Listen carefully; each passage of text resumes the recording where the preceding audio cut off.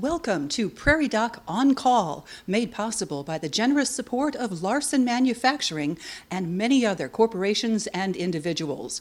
Their gifts to the Healing Words Foundation, a 501c3, provide 100% of the funding for all Prairie Doc programs. Please follow the Prairie Doc on Facebook and YouTube, and go to prairiedoc.org for more information on making a charitable gift.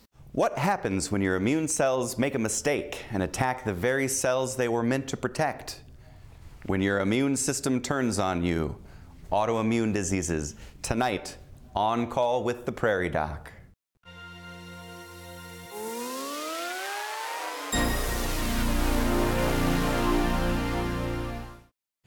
Good evening and welcome to On Call with the Prairie Doc. I'm Carter Holm, tonight's Prairie Doc host. Thank you for joining us this evening as we continue to provide health information based on science, built on trust, during our 22nd season. Tonight we will be discussing autoimmune diseases.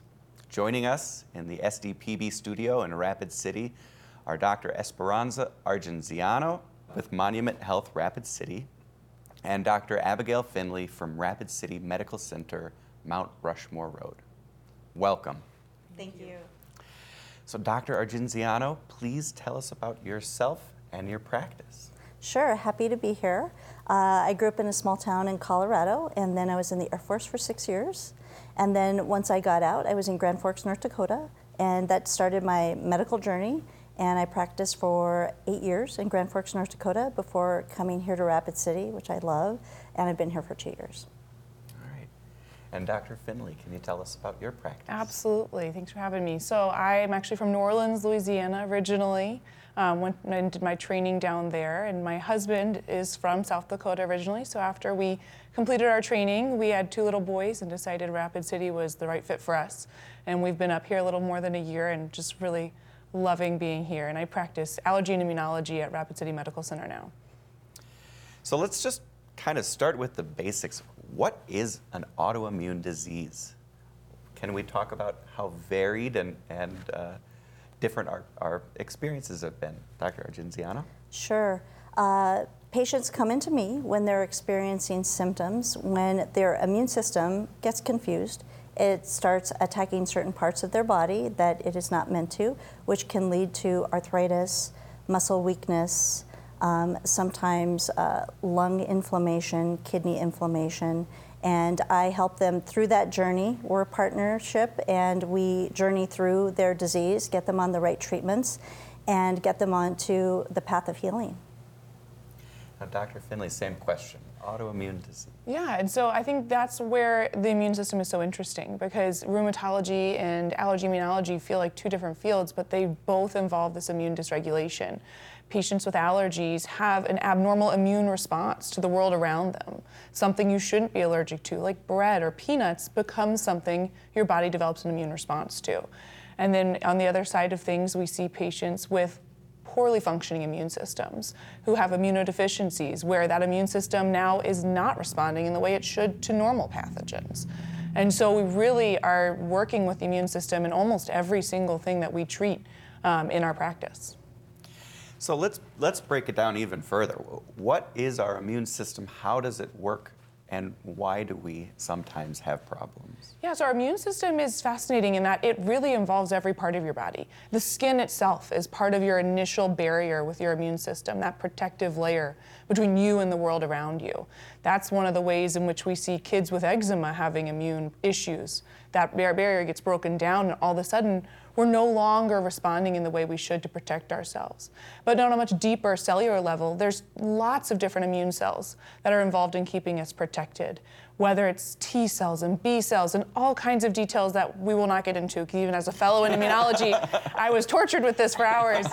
But in general, there's all these different cells, and they're crucial. And so you can see how when something is so complicated and varied, there are multiple checkpoints along the way where if something goes wrong or if something starts responding in a way that is abnormal, you can then develop that disease or that pathology that causes you to have symptoms that now you feel and you see. Yeah. Where normally when that immune system is functioning the way it should, you wouldn't even notice it. So what are some common symptoms, Dr. Argenziano, that you see your patients coming in? What is the initial symptom that sends most people looking for answers? I think a lot of it is when they're going through their normal day-to-day lives and they start to experience joint swelling, for one thing. Their wrist becomes very swollen. Or in some patients, one patient I saw yesterday, she couldn't get out of bed. She was healthy one day and then she had so much joint and muscle pain she couldn't get out of bed. So I think it's just when you're going your day-to-day life and you start to develop rashes or difficulty breathing, kidney failure, but a lot of it is mostly pain, honestly. Yeah. Dr. Finley, what are some symptoms that you see? Is it more allergy related? Definitely both. And so sometimes it's someone coming in saying, I feel like there's something in my environment I'm reacting to, whether it's hives. And hives can play across both of our specialties. They can be allergic in nature, but they can also be related to autoimmune diseases. Or it's a patient who feels that a food or something they're ingesting is now causing this inflammatory response in their body that it never did before. Alternatively, we do see people who come in who, for whatever reason, now feel like they're getting sick all the time. And they wonder if their immune system is just not functioning the way it should to defend them against those things. So that's interesting. My next question was going to be about triggers, but in some cases there is no specific trigger. There seems. What would be some triggers that people should look out for if they are starting to notice some problems?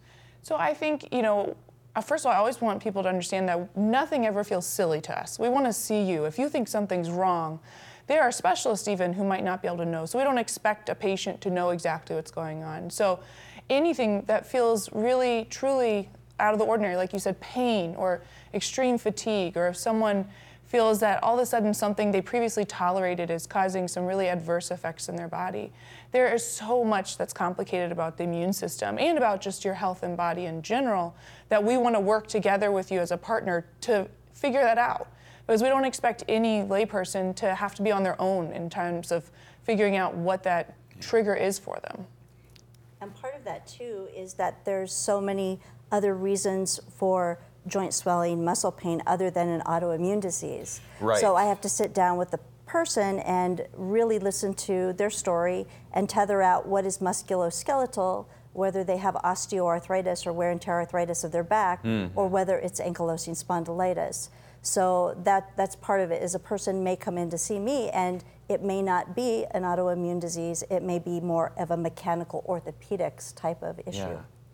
So my next question is, who is prone to autoimmune diseases? Is it anybody that may be affected by this, or do you see a specific maybe segment of the population? So with a rheumatologic type of issue, genetics does have a certain portion. There are patients who, when I ask them their history, they have a cousin with lupus or a grandfather who had rheumatoid arthritis, and now they're coming in with symptoms of something like myositis. So, for example, with lupus overall, well, let's take rheumatoid arthritis. If we were identical twins and we have the exact same DNA, if you had rheumatoid arthritis, I, as your twin, would only have a 15% chance of developing rheumatoid arthritis. So there is some type of genetic component, but it's not hereditary. Whereas if I have rheumatoid, I'm passing that on to my sons and daughters. Right. Okay. Very interesting. How do you diagnose and what type of autoimmune disease a person has? What are some, Dr. Finley, what are some specifics that you can say? This is, I can specify this autoimmune disease versus another. Yeah, so we, in terms of the immunologic things that we see in the allergy clinic, it's so, and I think for both of our specialties, it's so important, the history. There are tons of lab tests that we use as an adjunctive to our treatment and to our diagnosis, but they only mean so much without the patient in front of us. And that is why it really takes us sitting down with a patient to hear, when did this start? What kind of symptoms are you having? What's making it feel better? What's making it feel worse? Family history. And all of those are things that we need to hear from the patient. We can't just get a blood test and know. And that's why, again, it's so important for patients to know that we don't expect them to come in with a diagnosis or to come in, that's our role, is to help you as a team to get to that point. And so while there are lots of tests that are helpful, or tests that might land you in one of our offices, they are not nearly as useful until we sit down and actually hear from the patient what's been going on. Yeah, Dr. Argenziano, do you want to talk about the detective work involved in getting a diagnosis? It's so much based on the conversation I have with my patient. The other thing is a physical exam. For example, if someone is having joint swelling and all the tests for rheumatoid arthritis, the blood tests are negative, but I see the swelling and then I look closer and I see little tiny pits in the nails, that's so highly specific for psoriatic arthritis, and the patient may not even have psoriasis. So then at that point, it may take a few visits or us just kind of being a detective, but overall the disease eventually will present itself. Now this was something that I think we had spoken before we started filming. How often do you have a patient come in and they've never even heard of the disease that they have been diagnosed with? Is that common? And in my world, it's very common. So a lot of the diseases that can really cause a person a lot of organ involvement, like vasculitis, that's when the immune system attacks the blood vessels. Not very common. A common one above the age of 50 in young adults or older adults is polymyalgia rheumatica. Big word, it just means overall that your immune system is causing inflammation, and people have a lot of shoulder pain and hip pain, but everything is just very precise as far as their symptoms. But most of the people, other than rheumatoid arthritis and lupus, I think there's a lot of patients who have never heard of a lot of rheumatologic conditions. Yeah. All right. So, what are the roles maybe that stress can play on the exacerbation of these autoimmune diseases? I think that's huge, and I think that's something we're also coming more to understand as research progresses. One place that we see it in terms of the immune system kind of misbehaving is hives for us. So hives, which can be totally benign, they can be an allergic reaction, or they can be a manifestation of an autoimmune disease. We know that stress lowers the threshold. And while they don't necessarily cause hives, the increased level of stress can actually lower your body's ability maybe to then prevent that reaction from happening. And so this is an area I think that we'll understand more in years to come. And I tell my patients all the time, I can't say never to questions you ask me that I don't know. Because in 10, 15 years, we're going to know so much more than we did even now. And so we're learning more about this, but there's been a lot of good data, at least in our field, to say that exacerbations of some of these conditions we see in the allergy and immunology world absolutely can be related to increased stress levels. Yeah.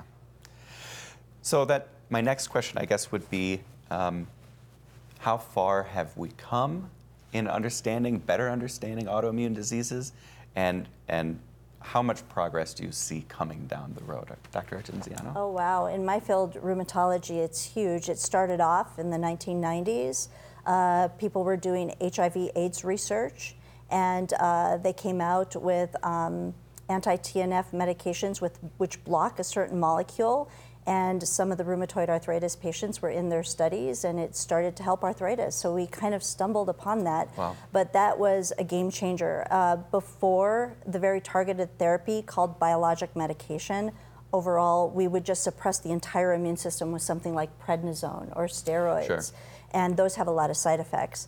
But just since the 1990s, we keep coming up with targeted therapy for each individual disease. I think lupus is where we've seen a lot of newer medications, which is fantastic because we haven't had a lot of really groundbreaking medications for lupus in a long time. I think the ability to hop on that, to target the immune system, is just amazing. And it's affecting all sorts of conditions: asthma, autoimmune diseases, immunodeficiencies, targeted gene therapies to help kids who have poorly functioning immune systems, ways to suppress just the allergic side of your immune system if you have asthma or really bad eczema without, like you said, having to suppress the entire immune system. It's amazing. And it's things we couldn't offer even 6, 7 years ago, we couldn't offer an 8-month-old with really bad eczema a targeted therapy beyond maybe systemic steroids once we had passed up the other therapies and they weren't working. Yeah. Now we have these biologic therapies, like you mentioned, that specifically target just the driver of that inflammation. And the outcomes that we see are so wonderful. And so the field itself, I think in both of our fields, it's just really humbling to see as it grows and as the knowledge progresses. Yeah. Well, thank you. Guillain-Barré syndrome is a rare neurological disorder in which your immune system mistakenly attacks part of the peripheral nervous system. Through my work, I spoke with South Dakotan Julian Roseth and learned more about his own experience with GBS. Had either of you heard of Guillain-Barré syndrome before this? I'd never ever heard of it. GBS, or Guillain-Barré syndrome, is an autoimmune disease characterized by a person's immune system damaging parts of the patient's own nervous system. Went down to the bathroom and my legs didn't feel quite right, and I go back to bed, and then I get up and was checking our tablet where we got cameras in our cabin barn for checking heifers, and I dropped it. I pick it up, I didn't think much, and go back to bed. Next morning, get up and was going to pour my orange juice, and it hit the floor, and my fingers were numb. When he first came in, he was having much more difficulty swallowing, and his strength was greatly diminished compared to where we see him today. He had a PEG tube and was receiving formula feedings for all meals. You know, you had to step back and think about it a little bit, and it was just, let's do it, and you take one day at a time. I was blinking for communication because I couldn't move anything. The treatment that worked the best was the plasma exchange. They originally were going to do 8, but once they noticed that he was responding to that treatment, then they decided on 10. He's able to grab my hands, give me a firm squeeze, pull and push. There's still not much strength in them, but my arms are twice as good as they were when I came here. And so it was very encouraging. Each day, you took one day at a time. Each day you looked for something that he didn't do the day before. Full recovery may take several years, and unfortunately there are some patients with Guillain-Barré syndrome who will have permanent lasting weakness or numbness or neuropathy following GBS. But the good news is that 2 to 3 years following the onset of symptoms, people with Guillain-Barré still report improvement. They give me a lot of exercises. Yeah.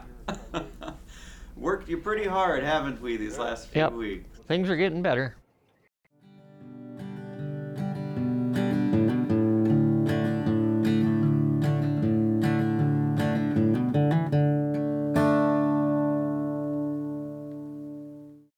All right, welcome back. It's a very interesting segment.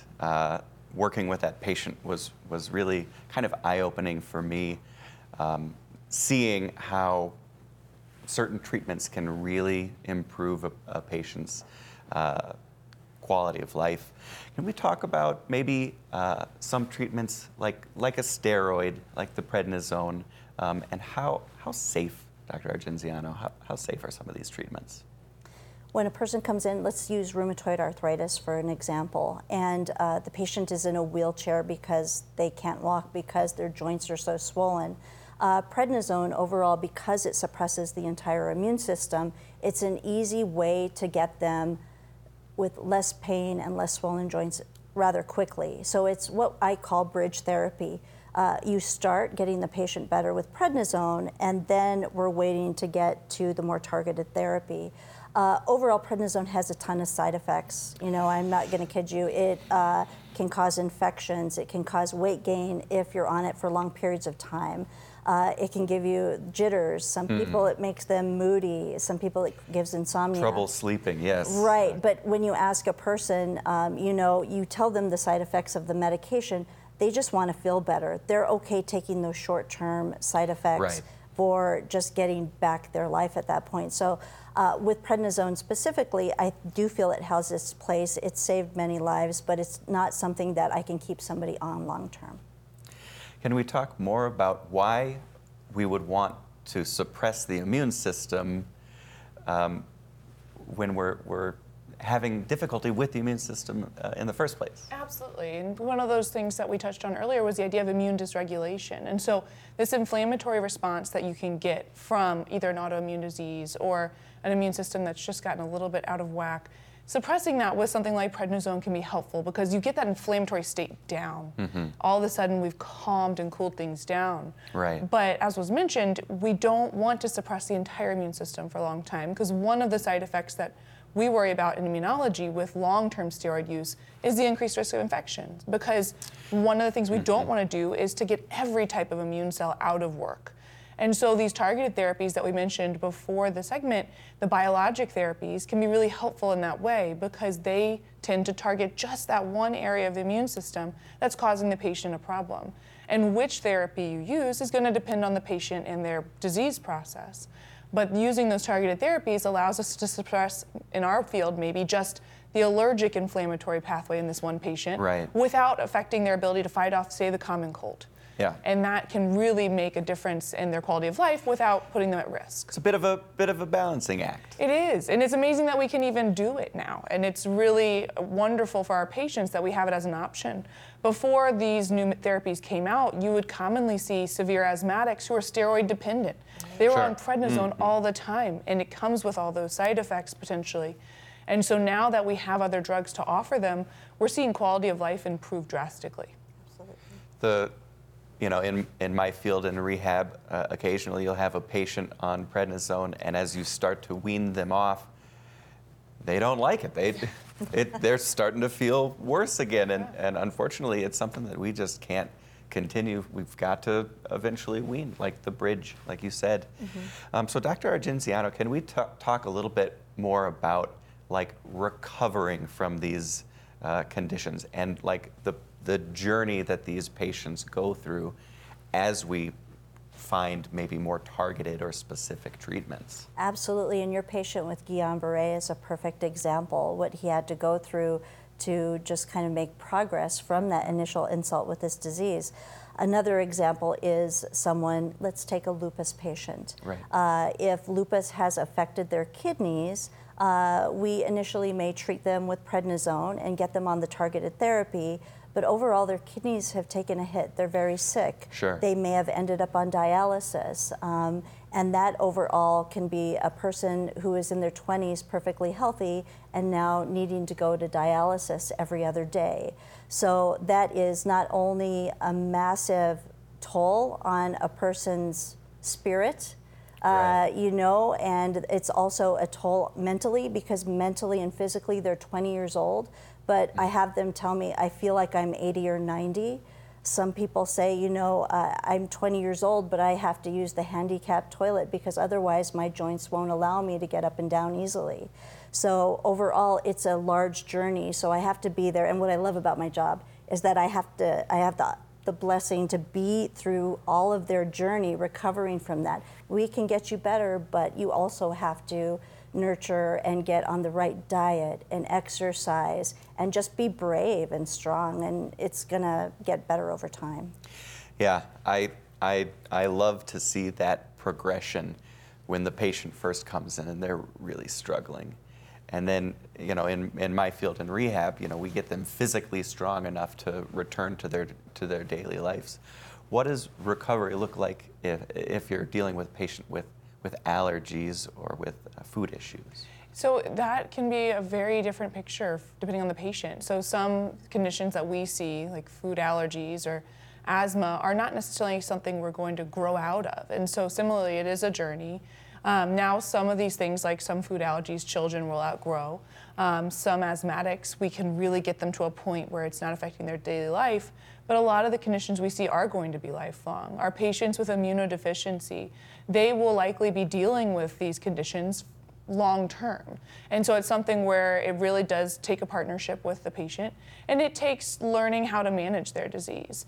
Our patients who have adult onset immune system issues, where their immune system doesn't function well, we have therapies that they may be on for the rest of their life. They may not be able to, stop their medications, but like we said, with these newer, more targeted medications, we can do that in a way where they still have a full quality of life. I think that adaptation is something that we deal with in medicine, because as patients are dealing with these health issues, they have to learn that things aren't going to be the way they were before their diagnosis. Can you talk a little bit about how patients need to learn to adapt? I have conversations with my patients, especially when they come in and they're discouraged.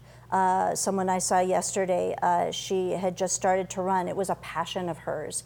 And she went out for like a small run and she ended up falling and tripping. So I tell them overall, you know, you have to realize, and knowing this, that you have to grieve the person that you were before, but you're going to come out someone different, and different doesn't always mean worse. And, you know, it's just a lot of counseling and almost being a cheerleader for them, because if they get discouraged, then they're not going to exercise to get stronger muscles. Sometimes patients get discouraged and they get tired of taking all these medicines, but if they don't take the medicines, they take 2 steps backwards. So overall, it's me reminding them that it's a balance between diet and exercise and medications, and just buckling down and doing the hard work to just kind of keep improving every day. Every day is a victory as long as you're not going backwards. So there are certain things that our patients can do, certain things that we all can do to live healthier lives. But what are some environmental factors that may be out of our control, as far as we're just going to have to live in a world where there's peanuts? Yeah, and we do. Some of us are happy about peanuts, but for those kids who are peanut allergic, that can be really tough. And so there are things out of your control. There are ways in which we interact with our environment that either affects our health or those around us, the health of those around us. And so part of it for us, I think, also is making sure our patients don't live in fear. You know, especially in the world of allergy, and when you come to parents of kids with allergies, as a parent, I understand that stress level. It's completely different when you're a parent or a grandparent dealing with this, and you can't control, say, the food or the people around you. But it's teaching our patients and giving them the agency to advocate for themselves, and then also to really understand where true risk lies and where it doesn't. Because the last thing we want is our patients to be paralyzed by fear or concern or dominated by this condition. It's a part of you, but it is not all of you. And so we really want them to be able to understand what the facts are when it comes to food allergy. Is airborne peanut allergy really a concern for your child? Luckily, probably not. And that's helpful even just to talk through that at a very basic level. And let people know where real fear exists, but also where maybe we can take some of that away and give you some of that agency and power back in your day-to-day life. Yeah. Dr. Argenziano, that issue of fear and helping get the patients maybe at a place where they're more comfortable with understanding what's going on. How do you deal with that? Oh, it's education, education, education. It's being able to bring my medical background with all of the details and bring it down to a level where it's very understandable, because the disease, it can feel like your power is taken away, but the way you learn about what it's doing to your body, you learn about how the medications are going to help you, it gives you that power back. And so people can feel, well, I'm me, I just happen to have lupus. Lupus is not who I am. So so it's educating the patient, absolutely. So our viewers at home may have questions. When would you say is a good time for them to seek a professional? I think at any point when you have questions you feel you can't answer, we always want to see you and talk to you. And even with our consultants, we get a lot of patients from primary care providers in the area, and we are always happy to see the patient, because a lot of time there is maybe a misconception that we can help clear up, and that can really help a patient step forward more confidently in their path. And so anytime a patient has a question about, am I allergic to this, or is this pain I'm experiencing something more sinister, we want to help you work through that, because we hope that we can say, no, go ahead, eat the fish. We want you to eat the fish, it's delicious. But sometimes we need to reevaluate that with you and make sure that's the right choice. And so anytime, we're happy to see you at any point. And just to piggyback on that, I think I get a lot of patients where they don't have a rheumatologic condition, but if through detective work, like you say, we're able to find out they need to see a hand surgeon or a neurosurgeon or they need to see an allergy immunology physician. Right. That's the thing, is that, you know, a lot of people who come in don't have a rheumatologic condition, but we're able to put them on the right path to healing. Perfect. Celiac disease has seen an upward trend in visibility and diagnosis in recent decades. In fact, an estimated 3 million individuals are now diagnosed with the disease. Prairie Doc reporter Sam Schauer spoke with a patient and Dr. Sarah Marroquin to learn more about the disease. Dr. Sarah Marroquin is a specialty care doctor from Avera Health who sees patients with celiac disease. Basically what it is a reaction to gluten, which is a protein found in like wheat or rye, that causes chronic inflammation of the cells and also malabsorption.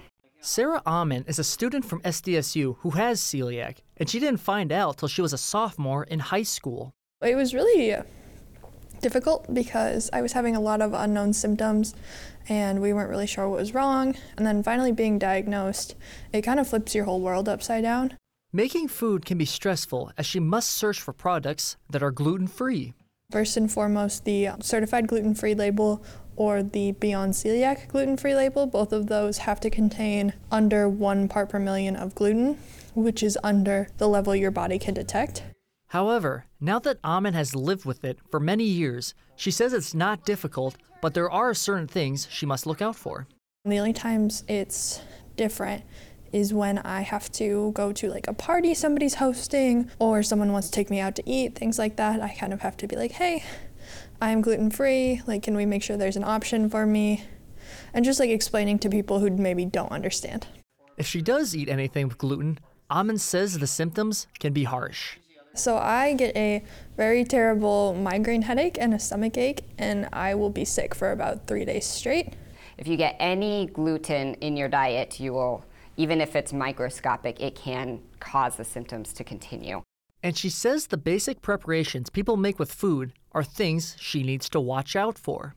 I have roommates, so I have to make sure like they don't touch anything, because you don't think about putting a knife into the mayo jar, spreading it on bread and putting it back in the mayo jar. But it's like, as soon as that happens, I can't eat that at all anymore. But with more gluten-free options coming every year, managing celiac disease is getting easier. Luckily, we live in a time now where gluten-free is a lot easier than it was probably 20 years ago.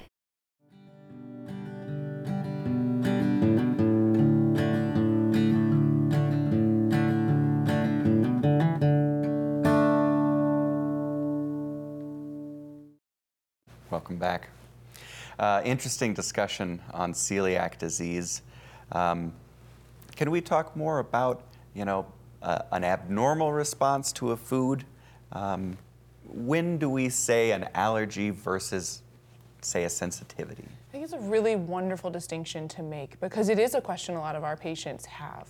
And so immune responses to food can be varied. Celiac disease involves an abnormal response to gluten, the proteins that we think of in breads and wheats, but it is not an allergic response per se. Now, the patient still can't tolerate the food, but allergy is a different type of immune response to food where we see specific allergic antibodies to different foods.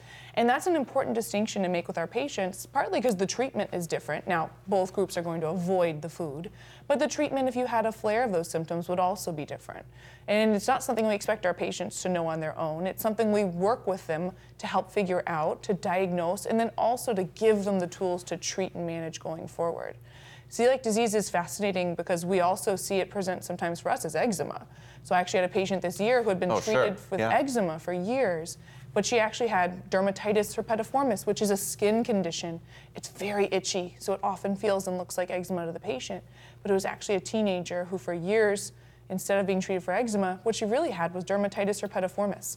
And when we took gluten out, it resolved completely. So Dr. Argenziano, do you see other connections that it may appear to be one thing and then you discover it's something else entirely? Yes, celiac is a perfect example. Patients coming in because they have a rash and their joints are swollen and they hurt, and the referral was for lupus or rheumatoid arthritis or psoriatic arthritis. And after we've done the lab testing, the clinical exam, we find out it's celiac disease, because celiac patients can have a lot of joint pain. But when they eliminate the gluten from their diet, it's an easy fix because 9 times out of 10, all the joint pain goes away when gluten is taken out. What a relief to find the correct diagnosis. What are some questions that a patient may ask the healthcare provider to maybe help them down that path towards discovering that diagnosis? I think I love that question because I think getting the patient in a place of advocacy for themselves is really important. And so one thing that I love to hear my patients ask is, well, what does my treatment look like in 5 or 10 years? And maybe it's the same medication we're on now, but maybe there's another path that we're going towards.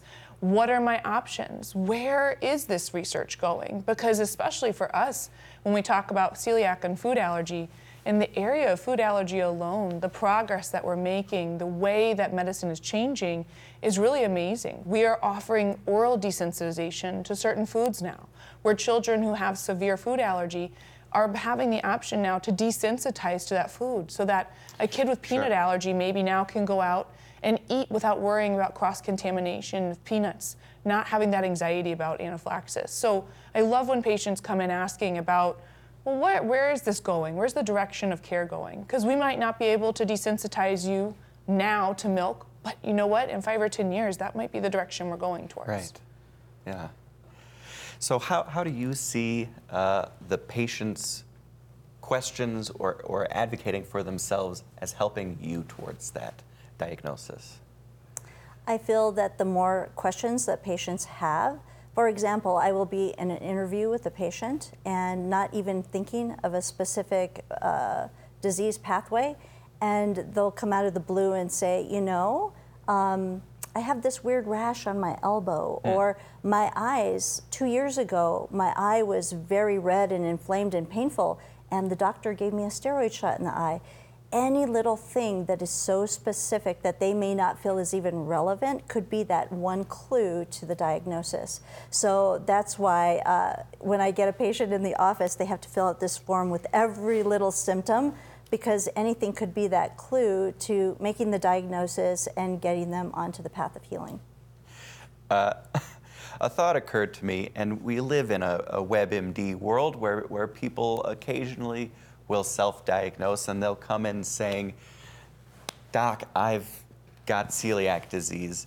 How do you guys work with the patients who maybe think they know exactly what's going on to broaden their horizons, that maybe there's something more? That can be a tough situation. We see that a lot sometimes in our field with allergic cells, mast cell activation disorder, syndrome. Associations between different rheumatologic conditions or things like fibromyalgia with allergic disorders that may or may not be true associations. It's helpful to sit down and discuss with the patients that for many of these things, we do have clear diagnostic criteria. And while we might not be able to figure it out right in that visit, oftentimes we can use these proposed diagnostic criteria to really give you an answer as to whether that's what's going on. And the thing that's important to remember as a provider too is that the person's coming in with this diagnosis because something is wrong. Something is making them feel badly. And they want an answer. And this is the answer they've come up with. And sometimes they've got the nail right on the head, you know, but sometimes it's not, you know, and that's our role to help tease out. And the bottom line is that something is making you feel badly. You're seeking care and help. And so we're going to work with you to find out what that is. And it may not be what you brought in to me that day, but we're going to help figure out what it is. That's funny because I see a lot of patients when they come in, and every time they ask about a certain question or something they've read, I kind of pause and I say, oh, with what your research is, what do you think you have? And so they tell me, and honestly, it allows me to focus on how to give them the proper information, or it's exactly what they have. I've had patients who have come in and they say, you know, I have these symptoms and I did this research and I think that I have rheumatoid arthritis. And they come in and I'd be like, well, you're exactly right. Yeah. Absolutely. And you know, that's the thing. Patients, they're not coming to us because they want to spend their money on us or they want to go to doctors all the time. Something's wrong, like you said. But overall, it's just making that diagnosis that it's a partnership. So when you have made the diagnosis, how do you differentiate some treatments between like a rheumatoid arthritis versus psoriatic arthritis versus just a common arthritic That's a great condition? question. So, if it's osteoarthritis, wear and tear arthritis, that takes a different pathway. But if someone has rheumatoid arthritis, which is a true autoimmune disease, there's a lot of overlap with the medications. She may use the same medications I do, but they're for completely different diseases. Yeah. So there are medications for rheumatoid arthritis that we've used in treatment of COVID-19. Some medicines for lupus and rheumatoid arthritis overlap. TNF blockers, they're used for psoriatic arthritis, rheumatoid arthritis. So that's the beauty of targeted therapy, is that it's not just specific to one disease. So some medications, some treatment options do seem to be more effective for some than others. Why is that, and how do you try to target that perfect? So on a broader sense, obviously depending on the patient's disease process, say take asthma. Do you have allergic asthma? Or in some patients, actually asthma is not allergic and it's something called a neutrophilic asthma. Some of that we can tease out ahead of time. And some of it, I tell patients, your body didn't always read the textbook. Sometimes I give you a medication and I think this should work really well for you. But we get into a few months of therapy and you say, I just don't feel as good as I want to. The response to the patient is not what we were hoping for. Exactly, and so sometimes that's something we can't know until we try it. And so then, we stop and we reassess. I tell all my patients, if we're on doing something and you don't feel like you're getting the response you should, that's time for us to sit down, whether it's allergy shots, whether it's your asthma therapy, whether it's your eczema therapy. If you don't feel good enough, we need to sit down and talk about, well, what's next? Do we need to change this? Do we need to try a different medication? And now that we do have more of these options coming out, we have different things that we can try. And then very occasionally, we need to go back and say, are we treating the right thing? Yes. Right. Because sometimes things have evolved to the point where maybe you were labeled as asthma, but you know what? You just are not responding the way we think you should. Let's start back at square one and make sure that things are really not being missed. That detective work. Absolutely, and patience from the patient. Yeah. That's the thing, yeah. We discussed it a little bit briefly when we would talk about immunosuppression, but why do treatments for one group of autoimmune disease inadvertently provoke or maybe even worsen other autoimmune diseases? Is that something we can talk about? Yes, a good example for patients with psoriatic arthritis. Actually, let's take rheumatoid arthritis. Sure. A patient may come in and we find out that they want to try a TNF blocker. And with that particular medication, they're on it for 3 or 4 months, doing great. Their joints look fantastic, but now they have a rash on their foot. And the rash gets worse and worse. They've developed psoriasis from that particular medication. So now I have to stop that medication and put them on a different medication because of that reaction. So the immune system doesn't always read the textbooks and play the game by the rules. Right. So we're treating one disease, but then it's created another. This is a question for both of you, but just a discussion point for the whole country. How has COVID changed or maybe increased the number of autoimmune diseases? Or what has the landscape looked like in the last few years? The first thing I tell patients is there is so much we don't know. We can go anecdotally about what we've seen, but research, and medical research in particular, is so detailed and takes time to really know what is anecdotal and observational and what's a true cause and effect. And so I tell my patients, give us grace when it comes to COVID-related sequelae, because things like long COVID, things like the pulmonary effect, the lung effect that COVID has long-term, we don't have all the data to say for sure how that's going to look in 5 or 10 years. We didn't even talk about COVID 5 years ago, and now we're trying to find the answers for 5 years from now. Yeah. And so I think that's a question and you jump in if you feel differently, I think it's just a question we just don't know the answer to yet. Right. Working in a hospital as an RN, I definitely have the anecdotal. I can say, boy, it seems like we've seen a lot of Guillain-Barré this year, an increase in some of these autoimmune diseases. But What have you seen in the last few years, changes in the landscape in your I would say treatment? Particularly with COVID, what happens, and this is not just with COVID-19, this is with a lot of viruses and bacteria, is when that is introduced into your immune system has to choose what to do with that. There are certain markers in our blood that we use for diagnostic testing. The anti-nuclear antibody protein is one of those. And in patients who have COVID-19 or the flu or parvo B19, if you test that patient shortly after their viral or bacterial infection, it's going to be positive. So when patients come into their primary physicians complaining of or being concerned with pain or fatigue, and they're like, oh, I think you might have lupus, and they check that, it may be positive, and then they come into me, and when I recheck it, it's negative because it's had time to work its way out of its system. So I think I get a lot more false positive results with our autoimmune testing. So they come in with that test, but they don't necessarily have that disease. It's transient.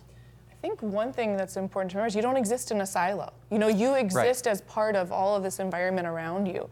Your genetics play a huge role in the way that you respond to your environment. We have seen this past year with the increase in wildfire smoke, with all the smoke coming down from Canada, we actually have seen that that is hugely affecting not only asthmatics, which makes sense to us, but actually environmental allergies. Our patients with environmental allergies get an overall inflammatory response to these irritants that causes these symptoms to be worse. And so you can't just take your one body and how that immune cell should work and how it should respond, because there's so many other factors out there that are playing upon you. Our immune systems are complex, multi-layered, and all of these pieces are playing different roles. I really appreciate you guys coming and chatting with me. Thanks for having us. Anything that you want to leave the viewers with? I would say at this point, if you are having symptoms, talk to your doctor. And the doctors, the primary care, they're the ones who are in the trenches, seeing the patients initially and doing the proper testing. And at that point, just talk to your doctor to see if you need a rheumatology evaluation. Yeah. Talk to your doctors. All right, we'll be back after this. Looking for a source of trusted health information? Grab a copy of your local newspaper or read online the newest Prairie Doc Perspective, a weekly health and medical column. Head to prairiedoc.org to access all archive columns today. Recently, I met a new patient who had waited several months for her appointment. At this first meeting, I was quickly able to diagnose rheumatoid arthritis. Like others with this disease, her joints were swollen and she was stiff getting up and moving to the exam table. During our discussion, I learned that she had felt well until about 6 months before. There was no good explanation for the onset of her symptoms, so she asked the question many ask: why did this happen? As a rheumatologist, I specialize in managing autoimmune diseases, such as rheumatoid arthritis, as well as several others. Autoimmune disorders are a group of diseases where the immune system mistakenly targets and attacks the body's own tissues. The system of checks and balances that keeps our immune system running is broken, and the attack goes unaddressed by the body. Managing autoimmune disease means turning down the volume on an overactive immune system to alleviate symptoms and prevent damage to one's body. Like my patient, many ask what makes our immune system make these mistakes. Well, as we understand it, a combination of genetic predisposition and environmental triggers plays a role in the development of autoimmune disorders. Certain genes are associated with an increased risk.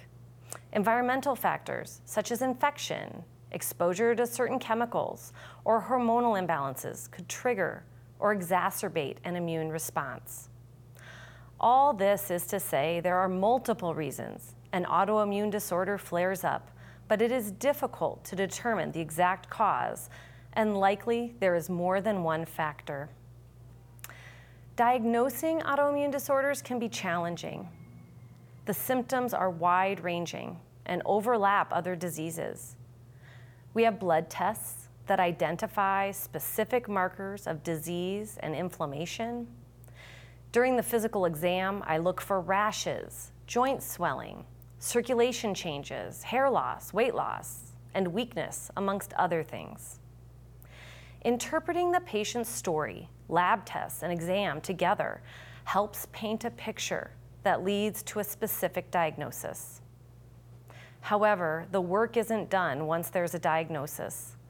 Treatment for autoimmune disorders is unique to each person. Rheumatologists can prescribe medications that target specific immune cells that drive the process. Traditional treatments, such as corticosteroids and immunosuppressants, are used, but newer, specific cell therapies, such as monoclonal antibodies, are also effective.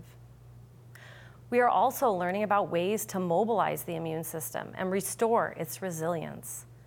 The future of medicine looks to tailor treatment based on an individual's genetic profile and disease characteristics. Today, I can offer my new patient confidence that she will feel better with current treatments. However, she will have to take those medicines to remain comfortable. Ideally, we will soon find treatments that allow patients to stop medication and be well. The future holds promise that we will improve diagnosis, targeted treatments, and quality of life for people living with autoimmune disorders.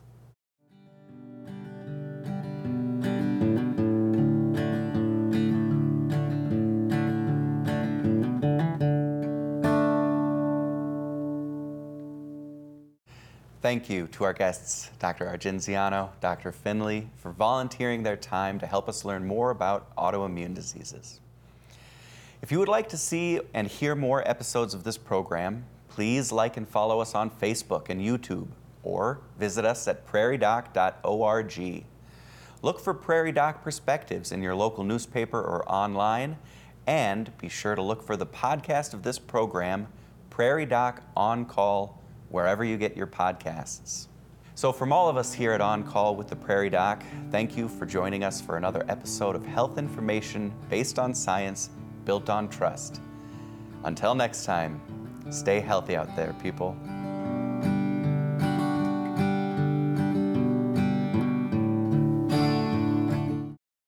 My name is Tom Dean. I'm a volunteer board member for the Healing Words Foundation. I grew up on a farm near Wessington Springs, actually a farm that was only a few miles from where my great-grandfather homesteaded, so our family roots are deep there. I went to high school in Wessington Springs and then to Carleton College in Minnesota, and from there to medical school in Rochester, New York. Access to health services is quite limited. So the Prairie Doc activities allows people to have contact with medical professionals from a variety of disciplines. The uniqueness is the fact that it's independent. It's not associated with any of the various competing forces that sort of control health services today. It's objective, independent, and I believe reliable. I think having access to health information that people really do trust is a tremendously valuable service, and that's true whether you're in the prairies of South Dakota or the middle of New York City. For more information or to donate, head to www.prairiedoc.org or send your donations to Post Office Box 752, Brookings, South Dakota 57006. Thank you for your support.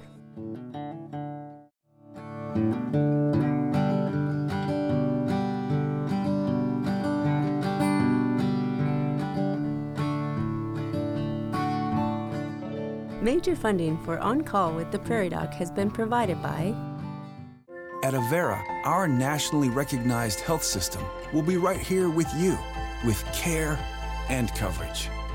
Hello, possibility. Hello, healthy. Larson Manufacturing is proud to support On Call with the Prairie Doc as it continues to open doors for important medical information. and with the ongoing support of these individuals and institutions: Brookings Health System, Ophthalmology Limited, South Dakota Academy of Family Physicians, Avera Heart Hospital, First Bank and Trust, Dakota Allergy and Asthma, Vance Thompson Vision, Monument Health, Black Hills Medical Society, Brookings Madison Flandreau District Medical Society, Pierre District Medical Society, Sioux Falls District Medical Society, Yankton District Medical Society, Orthopedic Institute, Lake Poncet Sailing Academy, Aberdeen Asthma and Allergy, Dakota Bank, South Dakota American College of Physicians, and Swiftel Communications.